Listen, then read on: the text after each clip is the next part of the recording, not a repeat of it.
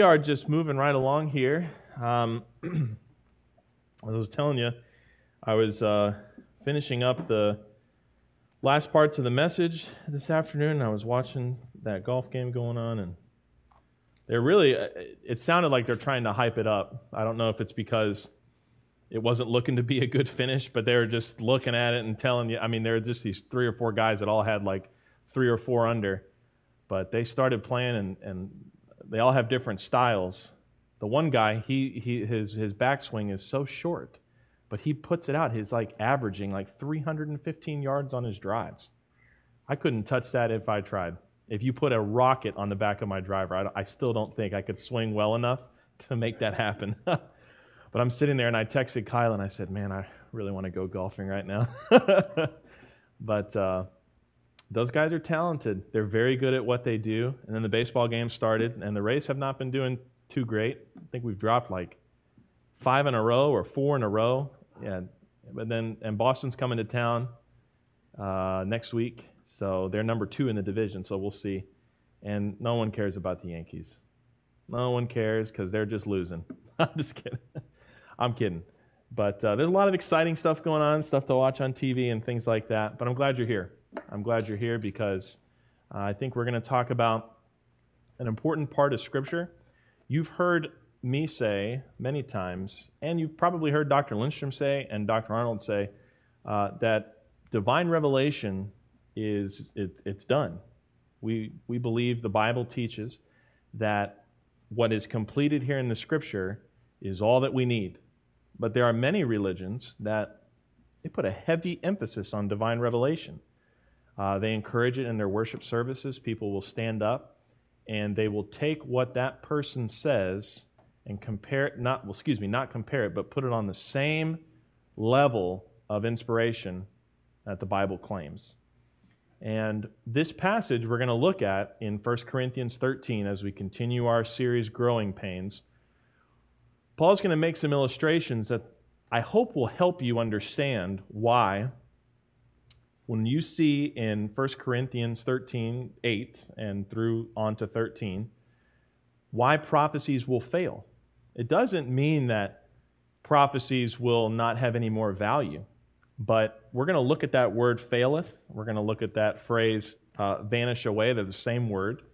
And I'm going to show you why I teach and believe that the Bible says here there's no more divine revelation.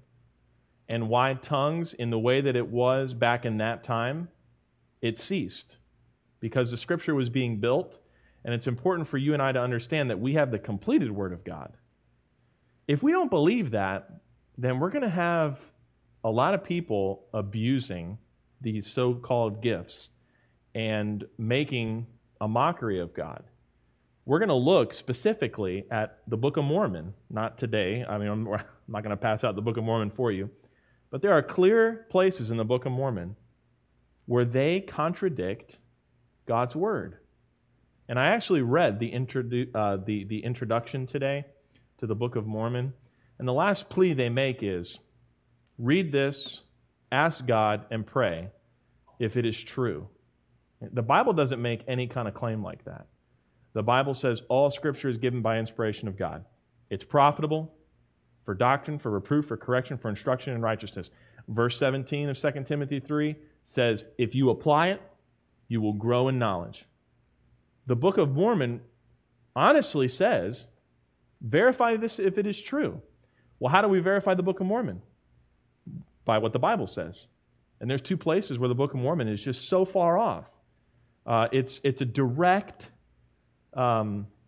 disagreement with the Word of God. It's not even like, oh, well, that's a translation issue. Well, one says this is how you get to heaven, and the other says this is how you get to heaven, and they're opposed. So it's important to understand why, as we're going through, we're talking about love particularly, and we're talking about this in light of gifts. And this passage is kind of sandwiched in between the gifts of the Holy Spirit in 1 Corinthians 12, the unification of all of us in one body, and then chapter 14, which talks a lot about prophecy and about tongues, because this gift was a gift that was being used in the Corinthian church. There were people, I believe, speaking the Word of God not in any kind of way that you see today. I don't think that when these young Corinthian believers used the gift of tongues, they were not speaking in an unknown angelic language, and I'm going to get into that way more next week. But they were abusing it so much so that it was like if all of us in here were to just start talking forcefully, stating our own opinion, and we're just basically shouting and screaming and trying to draw attention to ourselves. This is what was happening in the Corinthian church. It's a sign of immaturity, because people were not using this gift to edify the lost or to build up those who were in the body of Christ already. They were using it to puff themselves up. Ooh, look at me. Look what God has given me. Look at all the languages that I can speak. Look at all this divine revelation that I have. There was no order in the service. And this problem permeated many problems that were happening in the Corinthian church. They were just young, immature, carnal believers. And so when Paul gets to this part, it's important for us to understand that we're not there. The interpretation here is not to devalue prophecy at this time. There was a place for that divine revelation. The Word of God was not yet completed. Now it's completed. So we don't need people to stand up in church today and shout over the teaching of the Word of God, and we then bring our attention to that person and say, what they're saying is as good as Scripture. There's no need for that anymore. We now have the completed Word. And we have to make sure that this is the completed Word of God. Study to show thyself approved unto God, a workman that needeth not to be ashamed. Rightly dividing the word of truth. And this is where so many young believers mess up. I've seen it. Young men that get saved and they're so excited. They're so passionate, but they can't get out of their own way. They think that they are like always discovering something new about God's Word. And this is where you get crazy theology. This is how Jehovah's Witness started. Russell, I believe, was his name. No, it was his last name. You know, he was an agnostic for a long time. And he went to a Bible study for Seventh-day Adventists. And then he came out of that Bible study and thought, man, I have this extra biblical gift of discernment. And he began to say things like there was an invisible return of Christ in the 1800s. Where is that in the Bible? It's not. The only return that the Lord is going to make is, of course, the rapture, where He's going to descend with a shout, but it's very visible what's going to happen. Well, then Russell goes on to say in 1914, the visible return of Christ will happen. It's 2021. I remember going on a cruise. Do you remember this, Kyla? Those guys who were on the cruise? It wasn't just those guys. It was a whole family. And they had shirts. And I don't know if this is what the shirt said exactly, but Kyla, do you remember they said, we're not paying for this cruise, or we didn't pay for this cruise, or something like that? They had a shirt on anyway that said, the Lord is coming back May 23rd, 2011. Right when we were on the cruise. And I think they mocked about how they didn't pay for this cruise because they're going to be raptured anyway. You know who walked off the boat with us? Those same people. And I think I saw them wear the shirts. They had those shirts as they were walking out. And the day was like 2 days past. But you know, and you've probably seen it. We've seen it many times where people claim that the return of Christ is going to happen. The Bible says we don't know the day or the hour. But when somebody gets the idea that they have more enlightenment than what the Holy Spirit has already given us through His Word, problems, big problems. And so the proof text we're going to look at tonight is the text that informs us those things are no longer applicable to today. Is there a gift of prophecy? Yes, I think it's still around. I do not think, though, it is as powerful as it was in the infancy of the church. Same thing with tongues. But look in 1 Corinthians chapter 13 in verse 8. We went through last week and talked about what love is and what it is not. When you see here the word charity, it is understood as love, and that is agape love, which is the love that God demonstrated to us and that we are commanded to demonstrate towards others. And you have a very important 3 words here: charity never faileth. Now hold your place and go to Colossians chapter 3. We're going to spend just a little bit of time here in Colossians 3. When I was first learning in Bible study methods how to do different types of Bible study, the book that I picked was Colossians to do the devotional method. And Colossians is a wonderful book. Wonderful applications, great biblical truths are contained within Colossians. And we see here in verses 12 through 17, this is on page 1265 in a church loan Bible, we see that we're commanded to put on the new man. That's over there in verse 10. And have put on the new man, which is renewed in knowledge after the image of him that created him. This all lines up with what the Bible teaches. When you believe, you are born into God's family, you have that new birth. Okay, we're commanded here in Colossians 3 to walk in that. But how do we do that? Well, specifically, look at verse 12. Put on, therefore, as the elect of God, not chosen to be saved, but we are now in this predestinated position because we've believed. We are the elect of God because we have believed on His Son. As the elect of God, holy and beloved, bowels of mercy, kindness, humbleness of mind, meekness, long-suffering. That you know 2 words right there. It's from what we saw in 1 Corinthians 13. Charity it suffers long. It is kind. Okay, and we talked about long-suffering last week. A long soul. This week I've had to practice being a long soul. Being kind to people who you might think it's hard to be kind to them. We had a situation where I had to have a service guy come in here, and for some reason, he was just having a very bad day.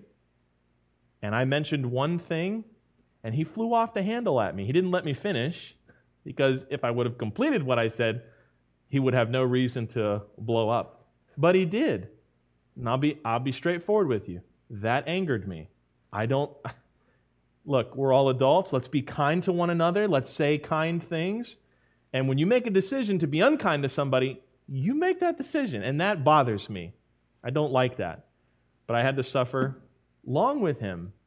I had to be patient because I know that God is patient with me. But that has happened several times this week, and I'm sure you've been through it as well. You've had to be very patient with somebody. Well, we're told right here that the bowels of mercy and kindness and humbleness of mind, meekness, long-suffering, this is a part of putting on the new man. Verse 14.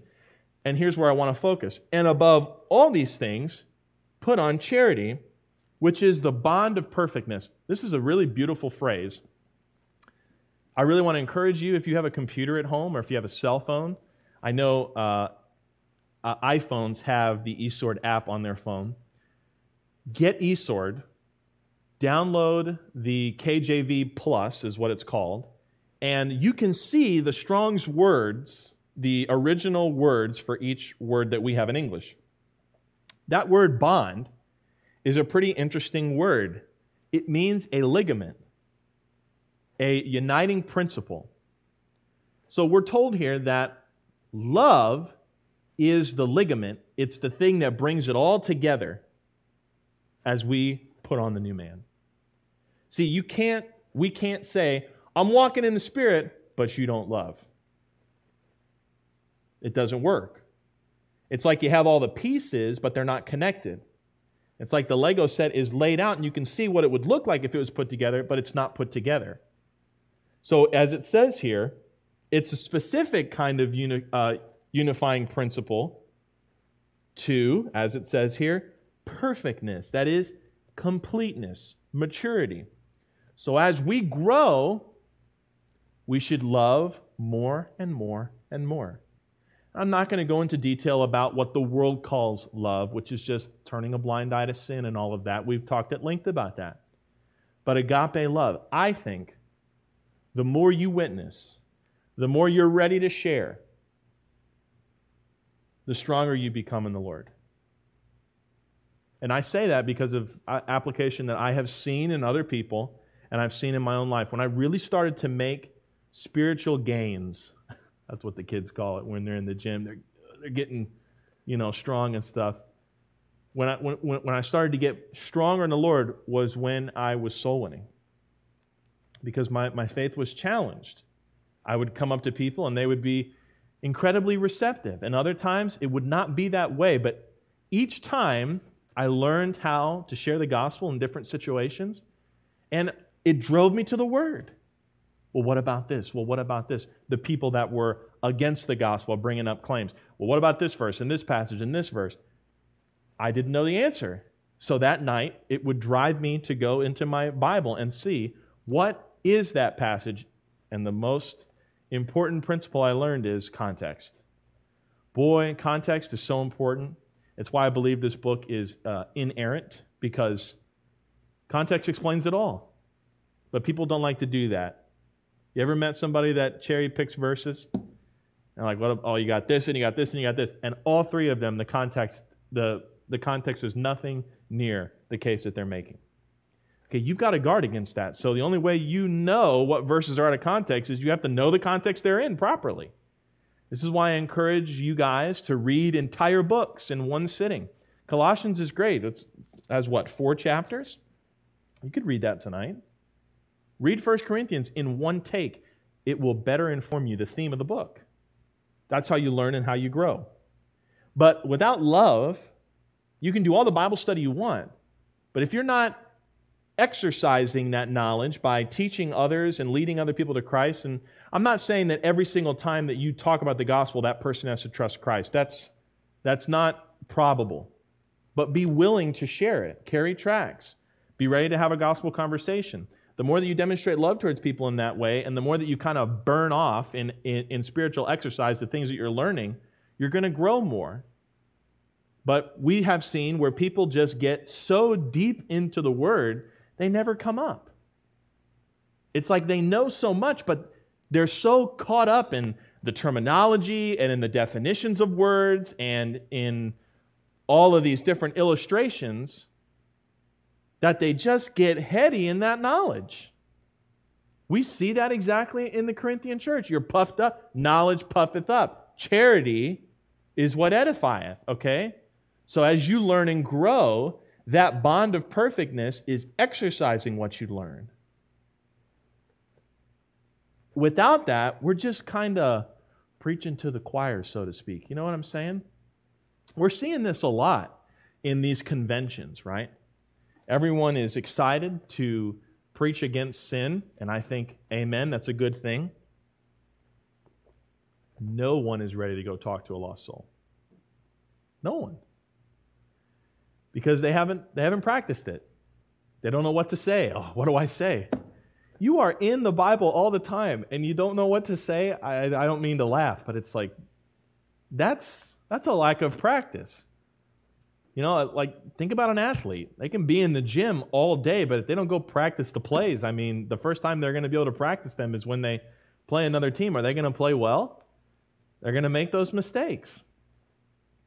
Love is the way that we have that bond of perfectness. Look in verse 15. And let the peace of God rule in your hearts, to the which also ye are called in one body, and be ye thankful. I think the peace of God here is our salvation. Because now we have peace with God. We're no longer an enemy. We're no longer in a position where we could be judged against His righteousness. The peace of God is found in Christ. Let that rule in your hearts, to the which also you are called in the one body. This is another proof why I think this is talking about, how we should dwell on our salvation, because how are we put into that one body? By the Spirit. How do we receive the Spirit? By believing. Okay, Ephesians 1:13 and other places in Scripture, 1 Corinthians 12:13 tells us that. And because of those things, how are we supposed to react? Look at the last part of the verse. And be ye thankful. The more you hear about the gospel, the more you are reminded of it, the more that you dwell on it, should drive you to a more thankful attitude towards God for that salvation. Continue in verse 16. Let the word of Christ dwell in you richly, copiously, and in abundance. What should be dwelling in abundance? The word of Christ. What is that? The word of God. The words that Christ said. know them, sit in them, in all wisdom, teaching and admonishing one another in psalms and hymns and spiritual songs, singing with grace in your hearts to the Lord. This is interesting. As we grow in love, there's an application here for music in our lives. 2 applications specifically. Look what it says. Teaching and admonishing. Admonishing is a gentle rebuke. Okay, I discovered that today as I was looking at these words. I always knew it was a rebuke, but an application here, the specific word that is used is a gentle rebuke. If we're not careful, as we're young in the faith, or we're very strong in our flesh and weak in our spirit, we can find someone who they are making a mistake, they're doing something wrong, but we're so ready to inform them of their error, we burn them to a crisp. It's like we're looking around for Christians with their heads down in the mud, and we're ready to just step on them a little bit more. Like, yeah, you know you're wrong. I know you're wrong. How's it feel? As we sing praises to the Lord, the things that we're singing about should teach us, and they should also gently rebuke us. This is why Calvary is very protective of the songs that are sung here. We're not going to let songs from Elevation Worship and all these other places that are very carnal in their Christian application, not going to let that. That's not the place. Does the song teach? Does it gently rebuke? Does it encourage? Well, those are things we want to look for. And it's important to understand, no song that's in that red hymnal is inspired by God. We can draw biblical truths from it because it draws off of a biblical passage. But there's a real application to music. And so we've got to be careful what comes in these little ears of ours. Look what it says in verse 17. And whatsoever ye do, our actions, whatsoever you do in word or deed, do all in the name of the Lord Jesus, giving thanks to God and the Father by Him. And we demonstrate all those things through love. Go back to 1 Corinthians 13:8. I went to Colossians 3 because I think it really informs these 3 words. Charity never faileth. There is never going to be a time, and I use the word never because the Scripture uses the word never, there will never be a time where a response in love is inappropriate. Isn't that nice? You can know right now tonight, with any kind of situation that you go through with individuals, you can choose to respond in love or you can respond without love. But there'll never be a situation where love fails. Continue on here. But whether there be prophecies, they shall fail. Whether there be tongues, they shall cease. Whether there be knowledge, it shall vanish away. We're going to stop here for a moment because there's a claim here that is made. Prophecies, tongues, knowledge. Those things, unlike love, those things will come to an end. They will be rendered useless. Now let's do a little bit of a word study on that. The 2 words here we're going to look at is they shall fail, the word fail, and then the last part there, it shall vanish away. Here's what that word means. It's katagio, and it means to render entirely idle or useless. So when we see that prophecies shall fail, they're going to be rendered useless. And tongues will cease. That's a different word. That means to stop. And then again at the end of that verse, whether there be knowledge, it shall vanish away. It's going to be rendered useless. There's a claim that's made here. Now the next couple of verses are giving us illustrations of why that's true. So let's look at what it says. For we know in part, and we prophesy in part. But when that which is perfect is come, then that which is in part shall be done away. Now, I have heard that this means our glorified bodies. There's no way it can mean that. Maybe in application, but in interpretation, we're talking about these 3 gifts. Prophecies, divine knowledge and tongues. They're going to come to a stop. For what reason? We know in part, we prophesy in part. The early church knew what they knew based on what was being revealed to them through this gift of prophecy. Okay? So as the scripture was being completed and it was done in Revelation 22, it's all now completed. There's no more knowing in part. We know it all. We've got it all. So continue on here as it says in verse 11. When I was a child, I spake as a child. I understood as a child. I thought as a child. But when I became a man, I put away childish things. As we grow, as a child grows, they should be growing into adulthood. Age and experience makes them able to be an adult. The things I know now in my age, I didn't know when I was 10 years old or 5 years old. But as I've learned, I don't go back to acting like the 5-year-old without knowledge or the 10-year-old without knowledge or even the version of myself last year. I know more than I did at that time. But we're not going to go back to those childhood illustrations, those things that were there for me in place, those illustrations, those experiences that were there to help me grow. I'm not now at 30 years old going to go back to those things and dwell on those things. That's for when I was a child. I'm an adult now. I have a more complete wealth of knowledge to pull from. Your Bible is completed. There's nothing that needs to be added to it. That's not a claim that I'm making. The Scripture's making that claim. And the Word was being completed at this time. Let me just talk about one thing here. The gift of prophecy present in the Corinthian church to give a new revelation while the Bible was still incomplete would be rendered entirely useless upon the completion of Scripture. And it has been. But look at this heretical new revelation that we get from the Mormon church. And this is not to attack Mormons. If anything, if there is a Mormon listening, I want you to look at what the Bible says about where you are. The Book of Mormon claimed to be delivered via a resurrected being named Moroni. There were 12 of these different beings. This specific one talked to the prophet Joseph Smith. The book contradicts the Bible, and I'm going to give you chapter and verse of the Bible and chapter and verse of the Book of Mormon where they disagree totally.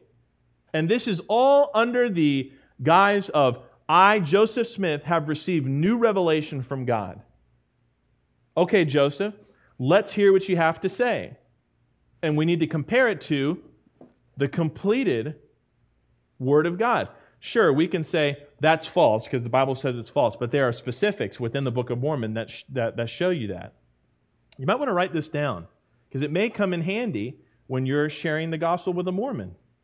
Don't throw this to them right away, okay, because people do that to us too, and it can be a big turnoff. Let me tell you the story. I remember using these two passages when a lady who used to come to our church, she had somebody knock on her door who was a Mormon. And she said, I don't have time right now, but let me schedule a time when I can have our youth director with us, because it was a young lady. And I came over the next time, and we talked for about 50 minutes, almost an hour. And we were going back and forth, and I was setting up to get to this very point, because I wanted her to tell me, I believe the Book of Mormon is on the same level of divine inspiration as the Holy Bible. And I was interested in that claim, because I knew these two verses existed. I kid you not. I'm not one for the supernatural heebie-jeebie stuff, but what I saw when I brought up these verses was nothing short of a demonic possession of this young woman. I brought up these 2 points. I said, your text says this. The Bible says this. They're not the same. They're both talking about salvation, but they're not the same. What do I do about this? It had to be 30 seconds. She said nothing. She was looking at me and she looked right past me. Do you know what I mean? Like when someone's zoning out. There's a heaviness in the room. I remember feeling it and I was like, something is wrong here. It was like she was not present. She got up after that 30-second delay and just walked right out of the house. Didn't respond to me, didn't say anything to me. She's pretty deep in the Mormon faith, and there was an opportunity for her to hear the truth. She did hear the truth, and there was an attack for her not to believe it. I believe the devil's doing that in people. 2 Corinthians 4:4. If our gospel be hid, it is hid to them that are lost. The God of this world, little g God, is blinding the minds of them that will believe. The deeper people get into a false doctrine, the deeper their deception is. Some of you may have experienced that. The way that you thought the Bible was to be interpreted, the religion that you thought was of the way, the truth, and the life before you came to Christ. It can be very, very difficult for people to get saved. But here's what I brought up to her. The Book of Mormon contradicts the Bible. In 2 Nephi 10:24, and Nephi is spelled N-E-P-H-I, 2 Nephi 10:24, and 2 Nephi 25:23. I don't have the page number. I didn't do that much research on it. But 2 Nephi 10:24 and 2 Nephi 25:23 specifically make these two claims. They say that salvation is one, a self-reconciliation to God. Does anybody know where the Bible says differently about that? Look in 2 Corinthians chapter 5. 2 Corinthians chapter 5. In verse 18. 2 Corinthians 5:18. Nephi says salvation is a self-reconciliation. We reconcile ourselves out of good works. The Bible says in 2 Corinthians 5:18, and all things are of God, who hath reconciled us to himself by Jesus Christ, and hath given to us the ministry of reconciliation. God is the one which removed that which was in the way. Okay. The second claim that is made in 2 Nephi here is that salvation is attainable, quote, after all we can do. It says this in 2 Nephi 25:23. It says, we're saved by grace, not of works, after all that we can do. That's a direct contradiction within itself. But now we know from where in the Bible do we have the Bible saying the opposite? For by grace are ye saved, not of yourselves. It is the gift of God, not of works lest any man should boast. After all we can do? No. We're saved by grace. The Mormon religion teaches something different. This is a religion that has captured an entire group of people. You would be deceiving yourself if you were to say, well, it's not that big of a deal. It is that big of a deal. And it could be squashed like a bug if we understand what this verse is saying. There is no extra biblical revelation outside of the Bible. That's it. This is enough. This is plenty. We have the Old Testament as an example, and there's many prophetic elements in the Old Testament, and we have the New Testament as the new covenant. That's it. There's not a third covenant that needs to be written. This will never pass away. Heaven and earth may pass away, but the Word of God never will pass away. So go back to 1 Corinthians 13. We're going to wrap up here. I know it's a little bit shorter than normal, but sometimes you say all you have to say. Here's what it says here in verse 11. When I was as a child, I spake as a child, I understood as a child, I thought as a child, but when I became a man, I put away childish things. At the completion of God's Word, we put away those gifts that were used in the infancy of the church to push forward the Word of God. Verse 12, we have another illustration.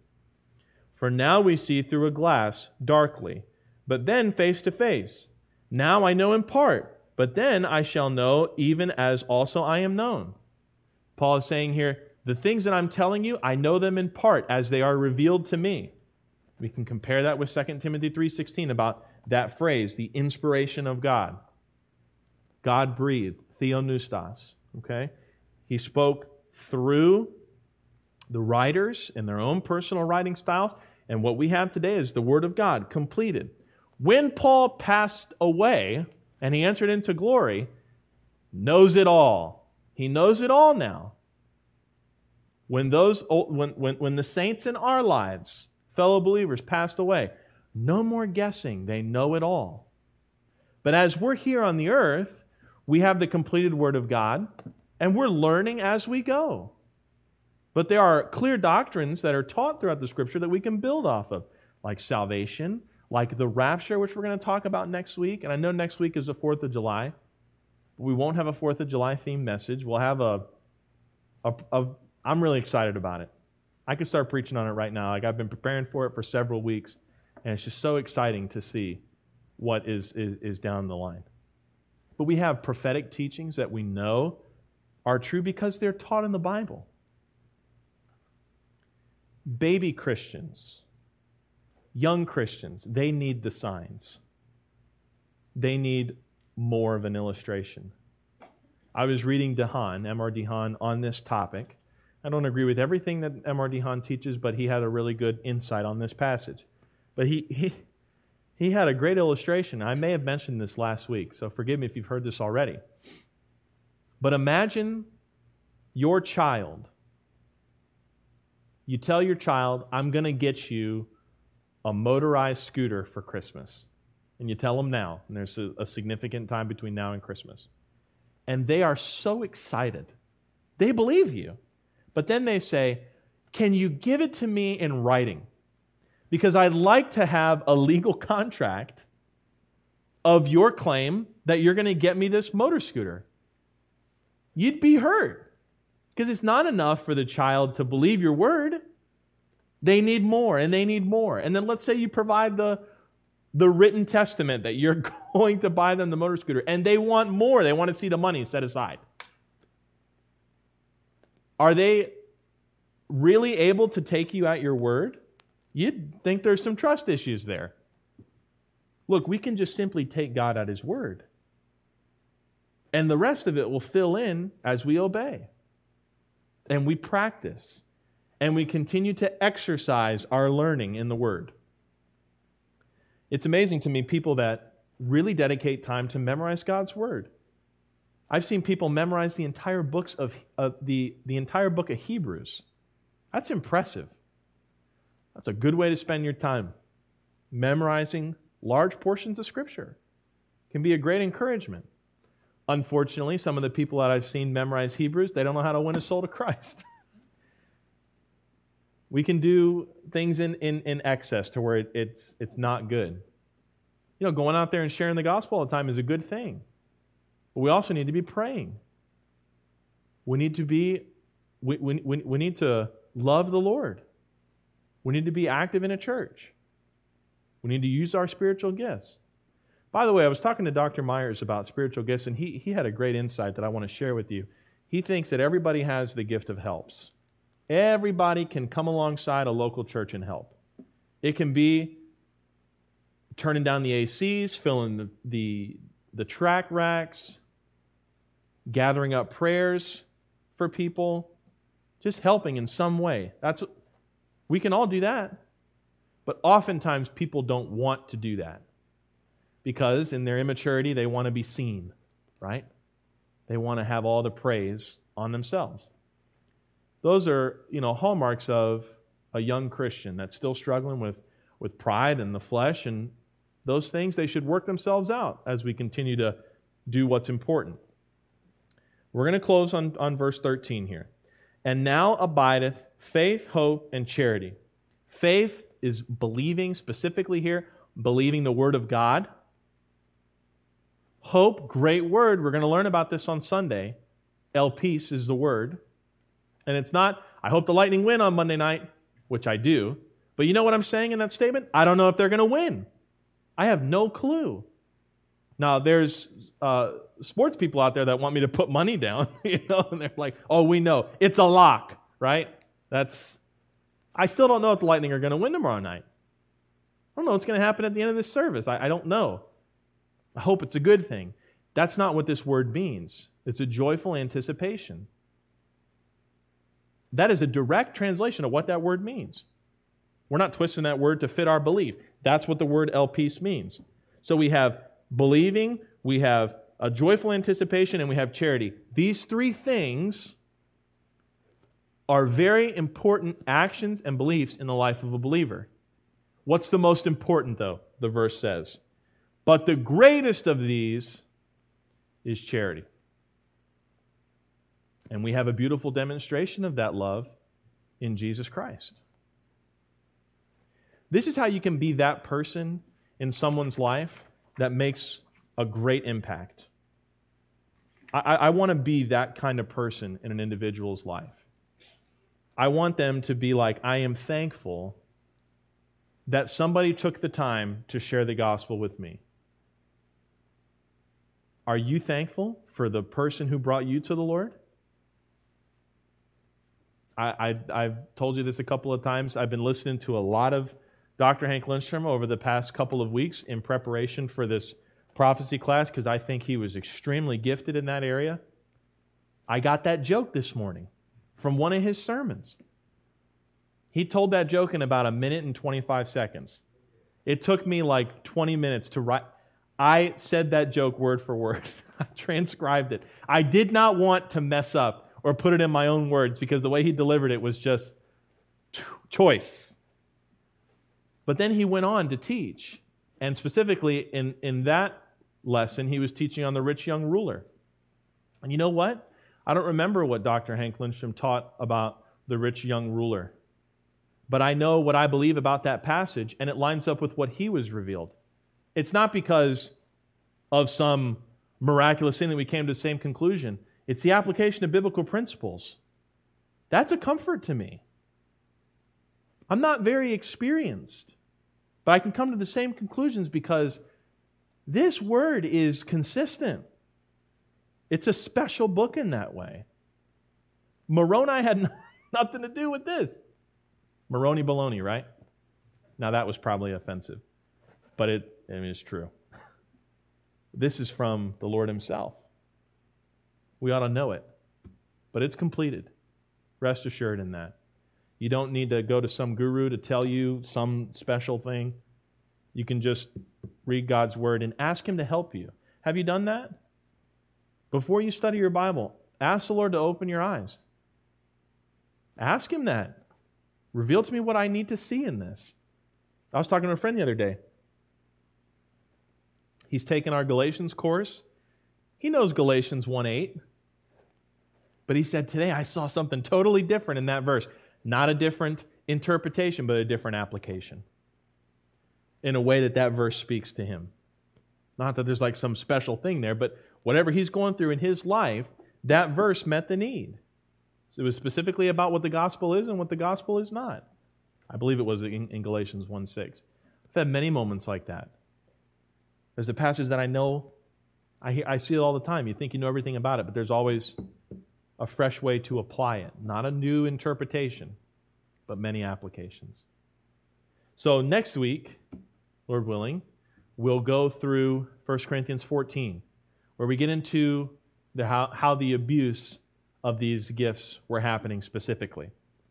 And we'll get into what that means and what the church should look like in the order of the service. But let's look up here. This hand represents you and me. My wallet represents sin. I'm going to put this on top of my hand because we've all sinned. God, He loves us, but He hates this sin because this sin separates us from Him. In order to get to heaven, we have to be just like God, perfect, without any sin. But we're not.